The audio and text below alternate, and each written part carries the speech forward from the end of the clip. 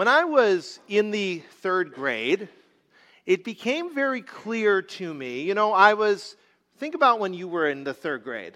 I was about 8 years old at the time, and I started noticing that I had a greater understanding of a lot of things. Suddenly, I could argue about which Star Wars movie was the best. It's always been Empire Strikes Back. Suddenly, I could talk to you in a greater detail about literature like The Lord of the Rings. And so internally in my brain, things were getting clearer. But externally, the world was starting to get fuzzy. Why was the world starting to get fuzzy? Because I needed glasses. And so I remember the first time that I ever went to Walmart in my entire life. I didn't even know Walmart was a thing until we had to go to the eye doctor at Walmart. Who knew? And so we went in there, and everything was very fuzzy still. And as much as I was reading and learning things at school when they were close, I was really having a hard time seeing the things around me. So we got an eye appointment. I met with the eye doctor. He gave me a sticker. I think it was a Power Rangers sticker. And I remember thinking, I'm a little too old for Power Rangers. I'm 8 years old. Wish it was a Han Solo sticker, but that's another discussion for another day. And then I had the opportunity to try different lenses on. And I walked over and I put a pair of lenses on, and suddenly things were even less clear than they were before. And then I put another pair of lenses on, and it was a little better. And finally, the doctor gave me the right pair, and I could now, for the first time, see things very clearly. In our lives, in our spiritual lives, in our emotional lives, in our everyday lives, we have a difficult time seeing things clearly without the right lenses. If we don't put the right glasses on, we have a distorted view of the world. When we have no glasses at all spiritually, or the wrong spiritual glasses, we look at what's going around. And we look at things like the polarization in our society, or we look at things like addiction in our families, or we look at end-of-life issues that are expected or unexpected, and things are fuzzy and unclear. And so what I want to invite us today is we're going to put the right pair of glasses on. And the right pair of glasses comes from something from Jesus. And we're starting a new series in a moment, but I want to be clear about, here's our big idea.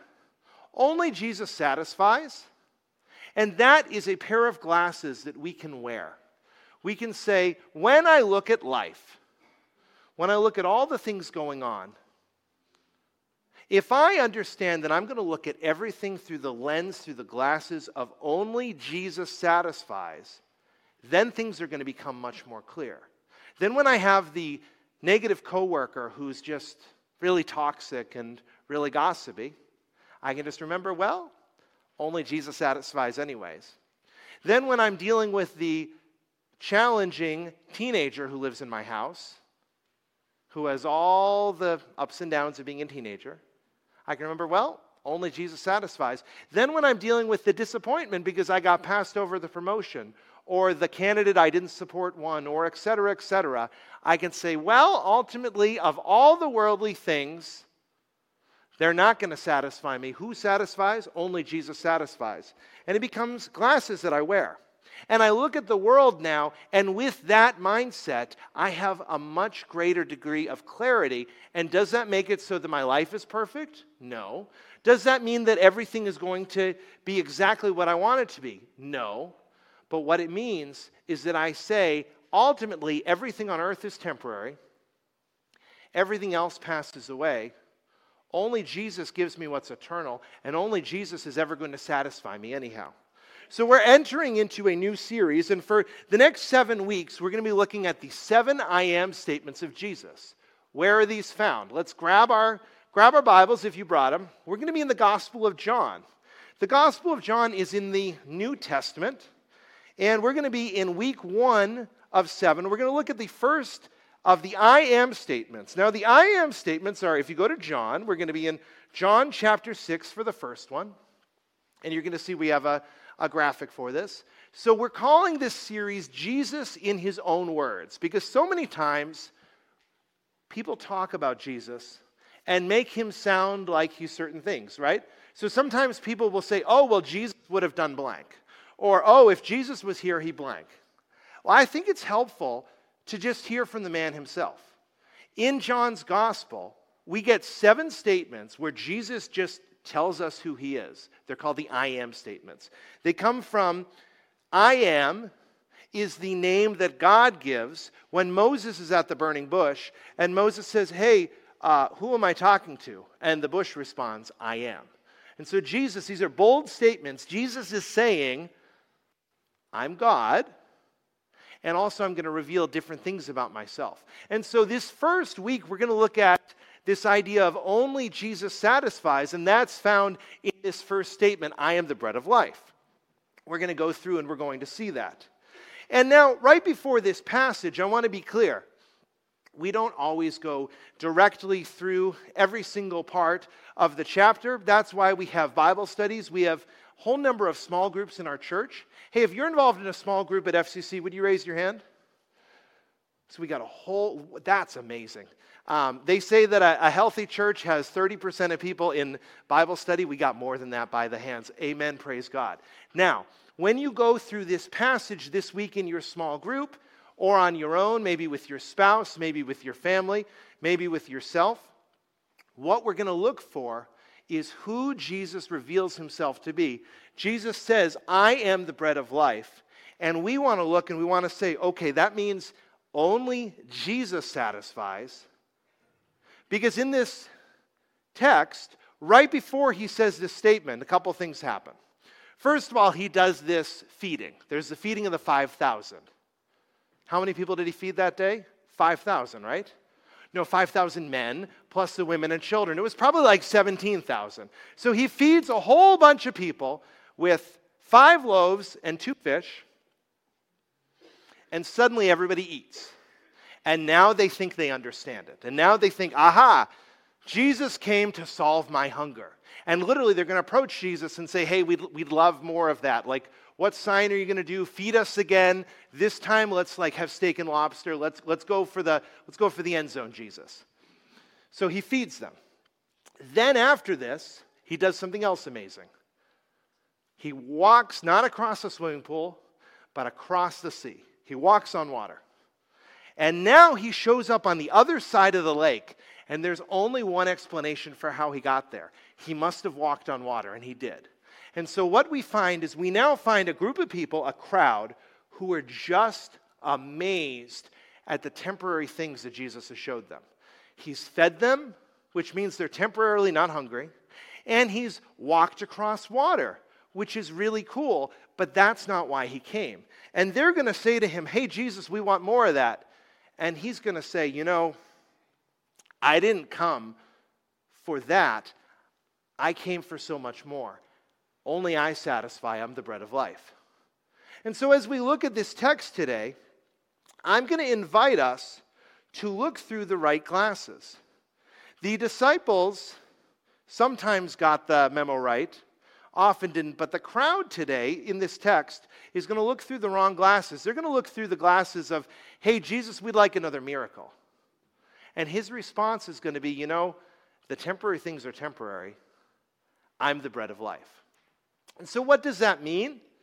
Well, for us, that means that we put on the glasses, we look at the world as Jesus would want us to look at, saying that there are temporary things that are temporary, and we see them for what they are. With my only Jesus satisfies glasses on, I see temporary things for what they are. Here's what he says. Jesus says this to the crowd. They come up to him, and they're like, we want more of this, Jesus. He says this. I tell you the truth. You want to be with me because I fed you, not because you understood the miraculous signs. But don't be concerned about perishable things like food. Spend your energy seeking the eternal life that the Son of Man can give you. Jesus really wants them to understand the why of why he's there. Think about it for a moment. You've read the stories of Jesus. Why did Jesus come? The gospel message includes this whole idea of Jesus coming to earth, living a perfect life, dying on our behalf. the signs that he does are not the reason he came to earth. He didn't come to earth to feed people physically. He didn't come to earth to walk across water and just to wow people. He came to earth for a greater reason, to provide ultimate satisfaction for us that's eternal in nature, not temporary. But we get caught with perishable things. We get caught up saying, hey, the temporary stuff really matters. Like, Jesus, I understand that someday I'll die. Hopefully that'll be a long time from now, and I'll get to go to heaven. But until then, I've got all my things going on in life. And that just matters so much. And Jesus says, if you're focusing so much on wants, needs, preferences, things like that we'll get into, you're going to totally miss everything. You're going to totally miss the eternal life. And what the eternal life means is that when we look at life and say only Jesus satisfies, and ultimately I have eternal perspective, that informs everything that goes on now. That makes it so I have clarity in my marriage. That makes it so that I have clarity when I'm parenting my children, when I'm parenting my teenager, when I'm parenting my adult children, no matter what it is. There's really a false trinity. There's a writer named Eugene Peterson, and maybe you've read The Message, but Eugene Peterson has another really important work. It's called Eat This Book. And in this book, he talks about looking at the Bible, and we understand that there's a real trinity. There's God the Father, the Son, and the Holy Spirit. And Christians, our trinity should be that, right? We should worship the triune God. But instead what happens is, because Jesus warns us to not be focused on the perishable things, but we do. And so we have a false trinity that develops. My holy needs, my holy wants, and my holy preferences. Think about that for a moment. We have things we need, or think we need, and they become more important. And we look and say, hey, I understand that following Christ means putting others' needs before myself.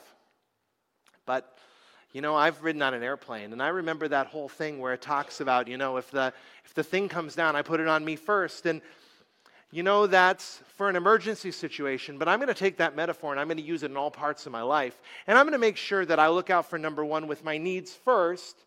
And then if I have anything left, then maybe I'll help someone. I'll give out of my abundance. And I have a lot of things I want. I want this. I want that. And I have preferences. I prefer blue over red. I prefer this brand over that. And so what starts to happen is we construct lives not with Jesus at the center, but with ourselves at the center. And not with Jesus at the center in the triune God of Father, Son, Holy Spirit, but myself in the center with my needs, wants, and preferences. The problem is that everything temporary is temporary. When we wear those glasses and we start to realize only Jesus satisfies, then what we see is those temporary things, the needs, the wants, the preferences, they're not going to satisfy us, only Jesus will. I love when culture, especially non-Christian culture, shows the gospel. When I was growing up, I loved rock music. I still kind of do. I watched a whole bunch of rock documentaries this past week, probably when I should have been doing seminary work, and I was watching a whole bunch of them. And someone I loved when I was growing up was a guy named Trent Reznor. Trent Reznor has this really cool thing that he says. He talks about, since I got everything I wanted, and I'll explain in a second, but Trent Reznor was a janitor at a recording studio in Cleveland. And what he did is that he worked it out so that he was the night custodian, and anytime the studio was open, he'd go in and he'd get some free recording time.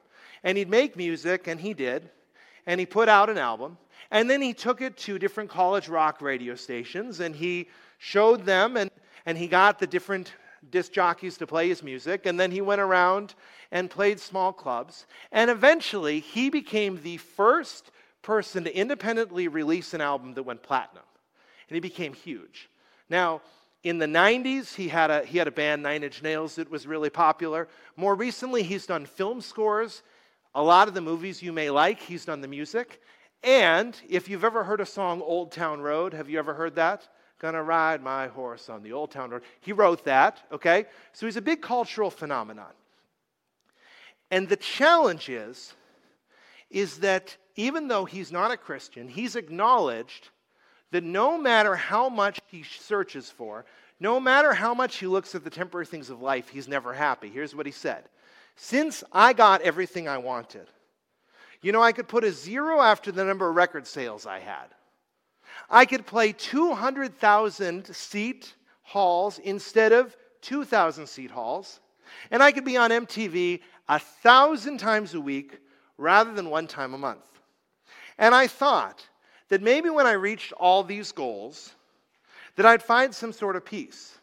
But I didn't. It's like I'm more miserable now than I was before. I want you to think about that. You have a guy who worked really hard from janitor to rock star, all over just dominating music and just making a huge name for himself. And he describes that at the end of that journey, he's more miserable now than he was before. That's the very best of what happens when we pursue temporary things.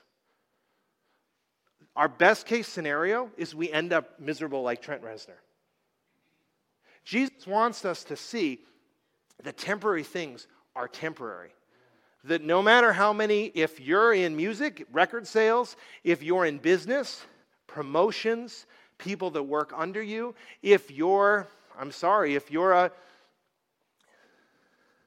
a person who just likes to get your way, and no matter how many people you convince to follow you and to agree with you, all of that's temporary. Since I got everything I wanted, I still was as miserable as I was before, if not worse. So here's a question for us. And it's a really important question that I want us to ask. How much am I focusing on what's temporary?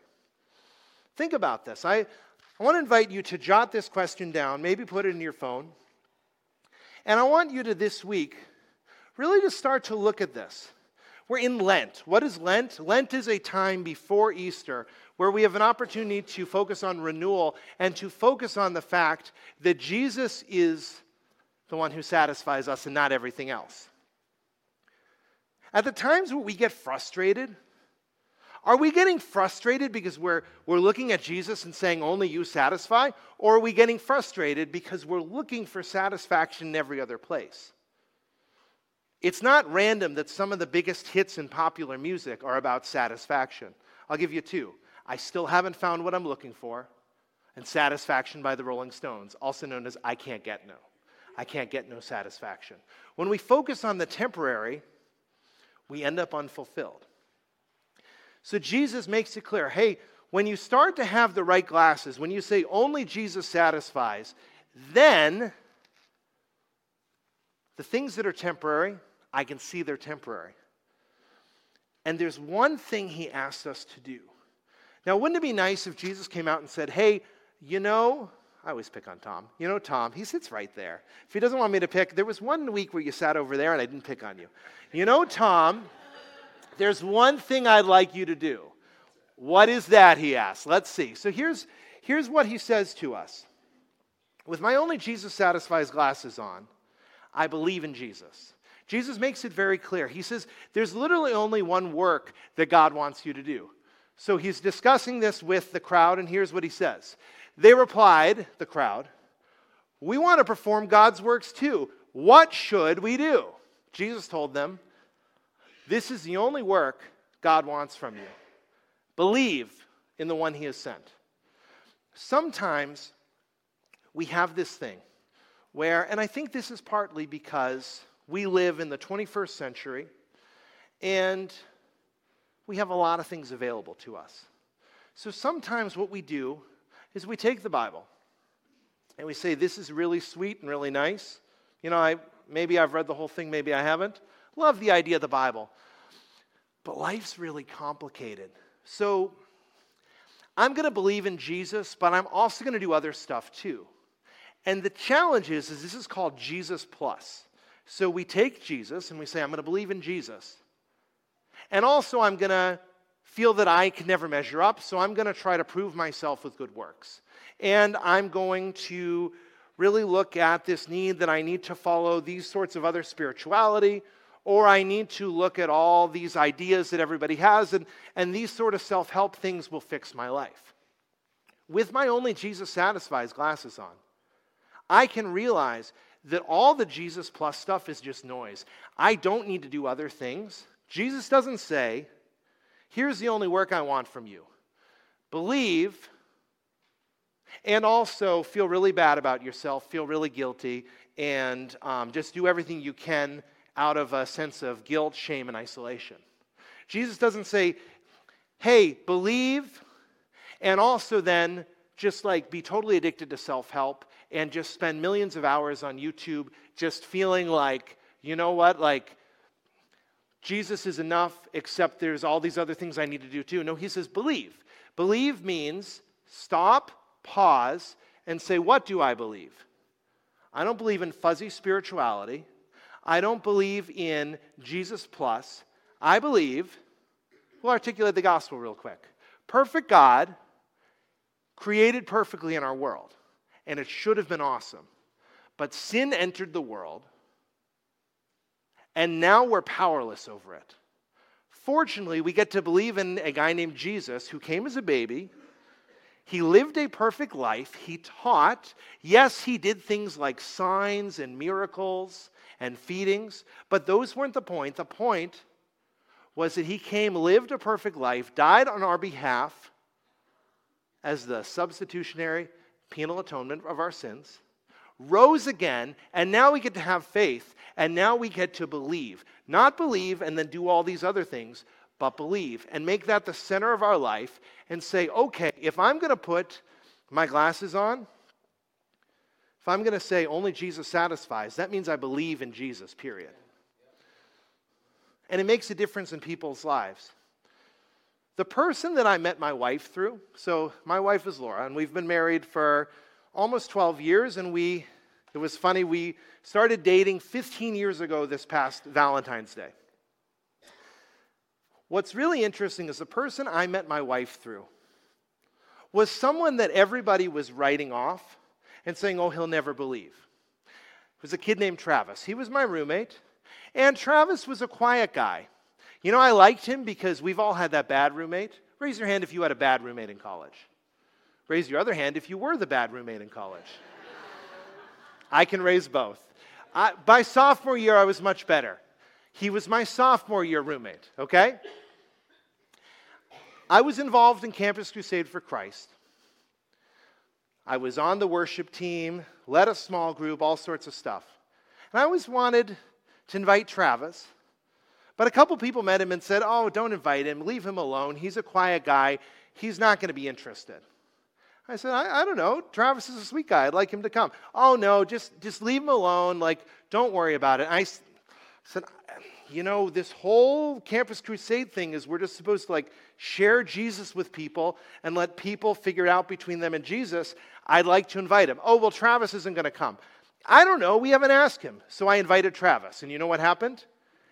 He came. And we went and played beach volleyball. That was the first thing. We didn't go to a service or something. Played beach volleyball. And he actually sat and just kind of sat at a picnic table and talked to people while we all poorly played beach volleyball. And then I thought, aha, I invited him and he came. So then that next time that we had the campus ministry, I invited him again. And what do you think happened? He came. And he gave his life to Jesus and he believed. And all these other things came out of his life.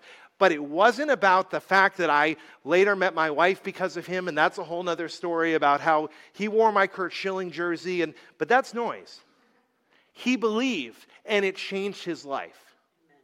When we make believing in Jesus the center of our life, when we say, only Jesus satisfies, and it starts with believing, it's going to clarify a lot of things, because it's going to clarify our eternal fate. It's also going to clarify our view of what's impossible. If I believe, and Jesus says, do these kind of things, I'm going to say, okay, I believe Jesus says that I should tell people about my faith. That's a little uncomfortable. I'm willing to do it. Jesus says I should care for the sick. Maybe that's a little uncomfortable, but I'm going to do it. Jesus says I should visit the isolated. Okay, that's a little uncomfortable, but I'm willing to do it. But that all starts when I believe. And so my question for us is, am I willing and choosing to put my only Jesus satisfies glasses on and view everything through them and saying, I believe, therefore only Jesus satisfies. Therefore, it's not that I'm going to assume that my friend Travis won't come. It's between him and God. I'm not going to assume this about my believing spouse or unbelieving spouse, my believing children or unbelieving children. I'm just going to believe, and I'm going to let everything come out of that in my life. So that takes us to the bread of life. So we're in a series where we're going to look at these 7 statements. And the first statement, we've spent 25 minutes not talking about it, so let's talk about what this means. Jesus is the bread of life. What does that mean? Now, it's challenging because when we think of bread, and the ancient world thinks of bread, we think of very different things. When we think of bread, we think of, well, what kind of bread am I baking? Am I baking? Am I going to make the gluten-free kind? Am I going to make the extra gluten kind? Where am I going to be at on that? In the ancient world, they didn't necessarily have that understanding. What they saw is that bread was literally the difference between death and life. If you could afford bread, your family and yourself could survive. If you didn't have access to bread, life was short. So here's what happens. Jesus replies to them and makes it clear, because they're wanting all these temporary things. They're wanting more signs and more feedings and all these things. And he says, everybody, you're missing it. Believe, and this is who I am. I am the bread of life. Whoever comes to me will never be thirsty, but never be hungry again. Whoever believes in me, there's that word again, will never be thirsty. Okay, so what should we understand about this idea of bread of life? Because I'm going to be honest with you. I'm 34 years old, and I've sat in enough churches in enough parts of the country where you walk in and you hear a really sweet text, and something like, I am the bread of life is said, and you're like, that's amazing. And then they never really explain what it means, and they never really explain how it practically applies to our lives. And so we're left saying, I think Jesus is the bread of life, but I'm not really sure how that directly affects me. But I'm so glad he's my bread of life, but I'm not really sure what that means. So we're going to become nerds for a moment, and we're going to show you what this means. In the Old Testament, there's 2 things you need to know about this. In the Old Testament, the people are in the desert, and God sends them manna. What does this mean? Manna is bread from heaven that was meant to sustain them. God was literally providing from them. And then in the book of Leviticus, what we see is that there's shewbread for the priests. There's literally bread on the altar, and it represents God's provision for Israel. So there is a biblical idea in the Old Testament that bread, specifically the bread of heaven, the bread of life, represents God's provision to Israel and promise to Israel. And so if you were a person in the crowd, you would know that, hey, ultimately, God eternally sustains me. God has provision and promise for me. But in the New Testament now, Jesus is walking along, and here's what he says. Whoever comes to me, whoever believes in me. He doesn't say, hey, only certain people of a certain background, but whoever. They'll never be hungry again, eternally, spiritually. They'll never be thirsty again, eternally, spiritually. So what we can say is the bread of life represents God's promise and provision, now and eternally.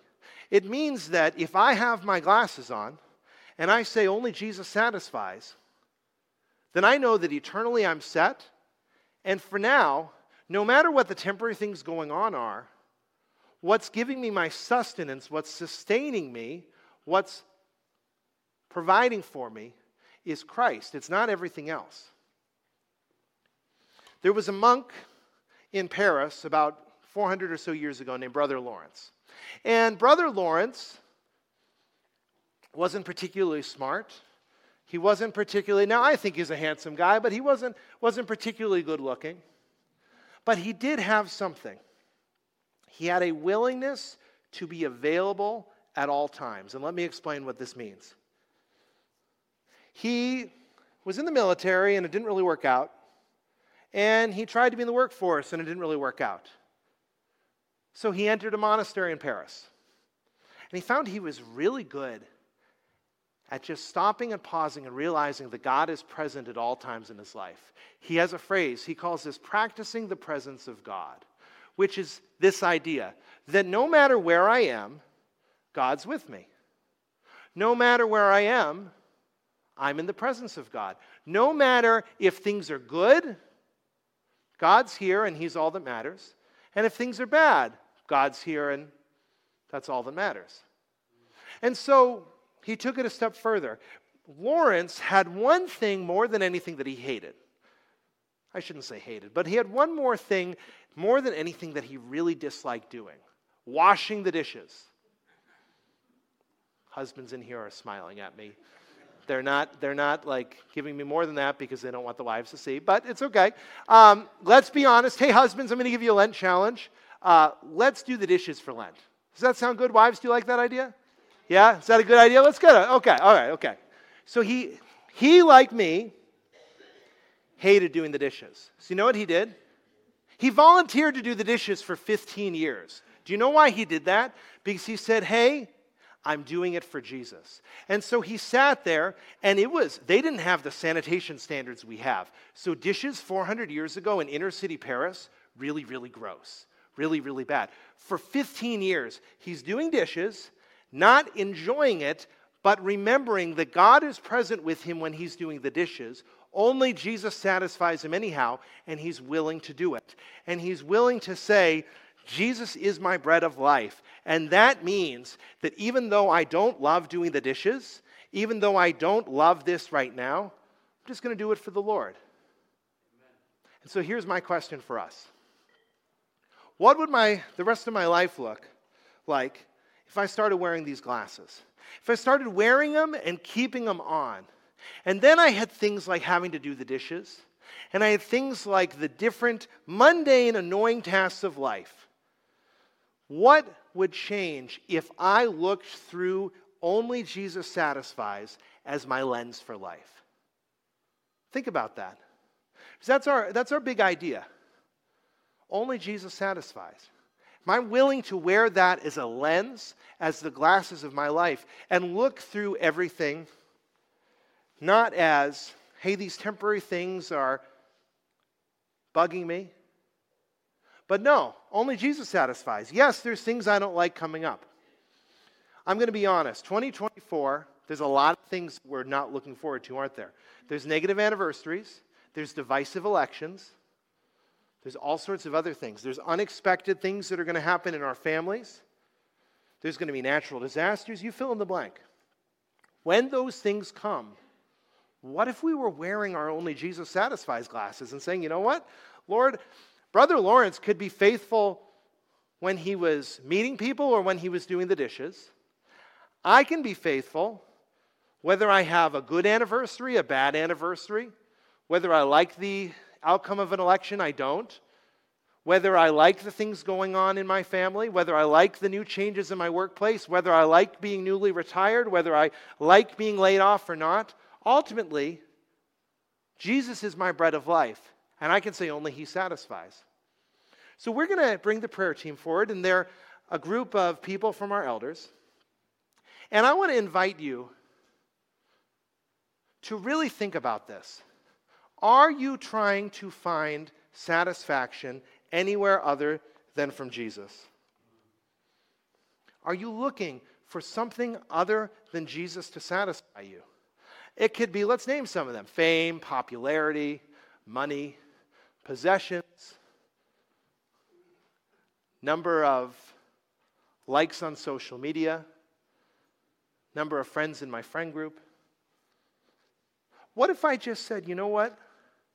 I'm willing to put the glasses on and to say, Jesus, you're my bread of life. Only you satisfy. What would change in my life?